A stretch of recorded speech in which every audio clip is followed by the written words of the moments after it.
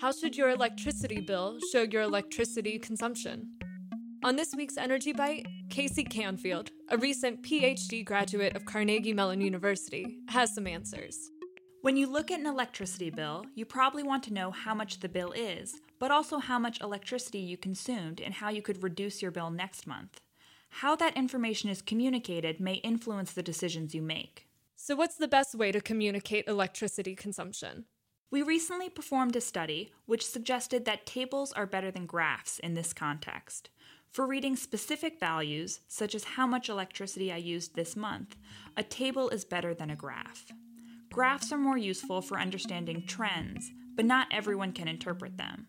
This means that if an electricity bill uses a graph, not everyone is able to understand what it means.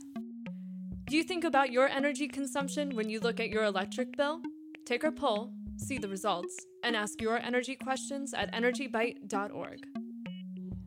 Energy Bite is a co-production of WESA Pittsburgh and Carnegie Mellon's Scott Institute for Energy Innovation.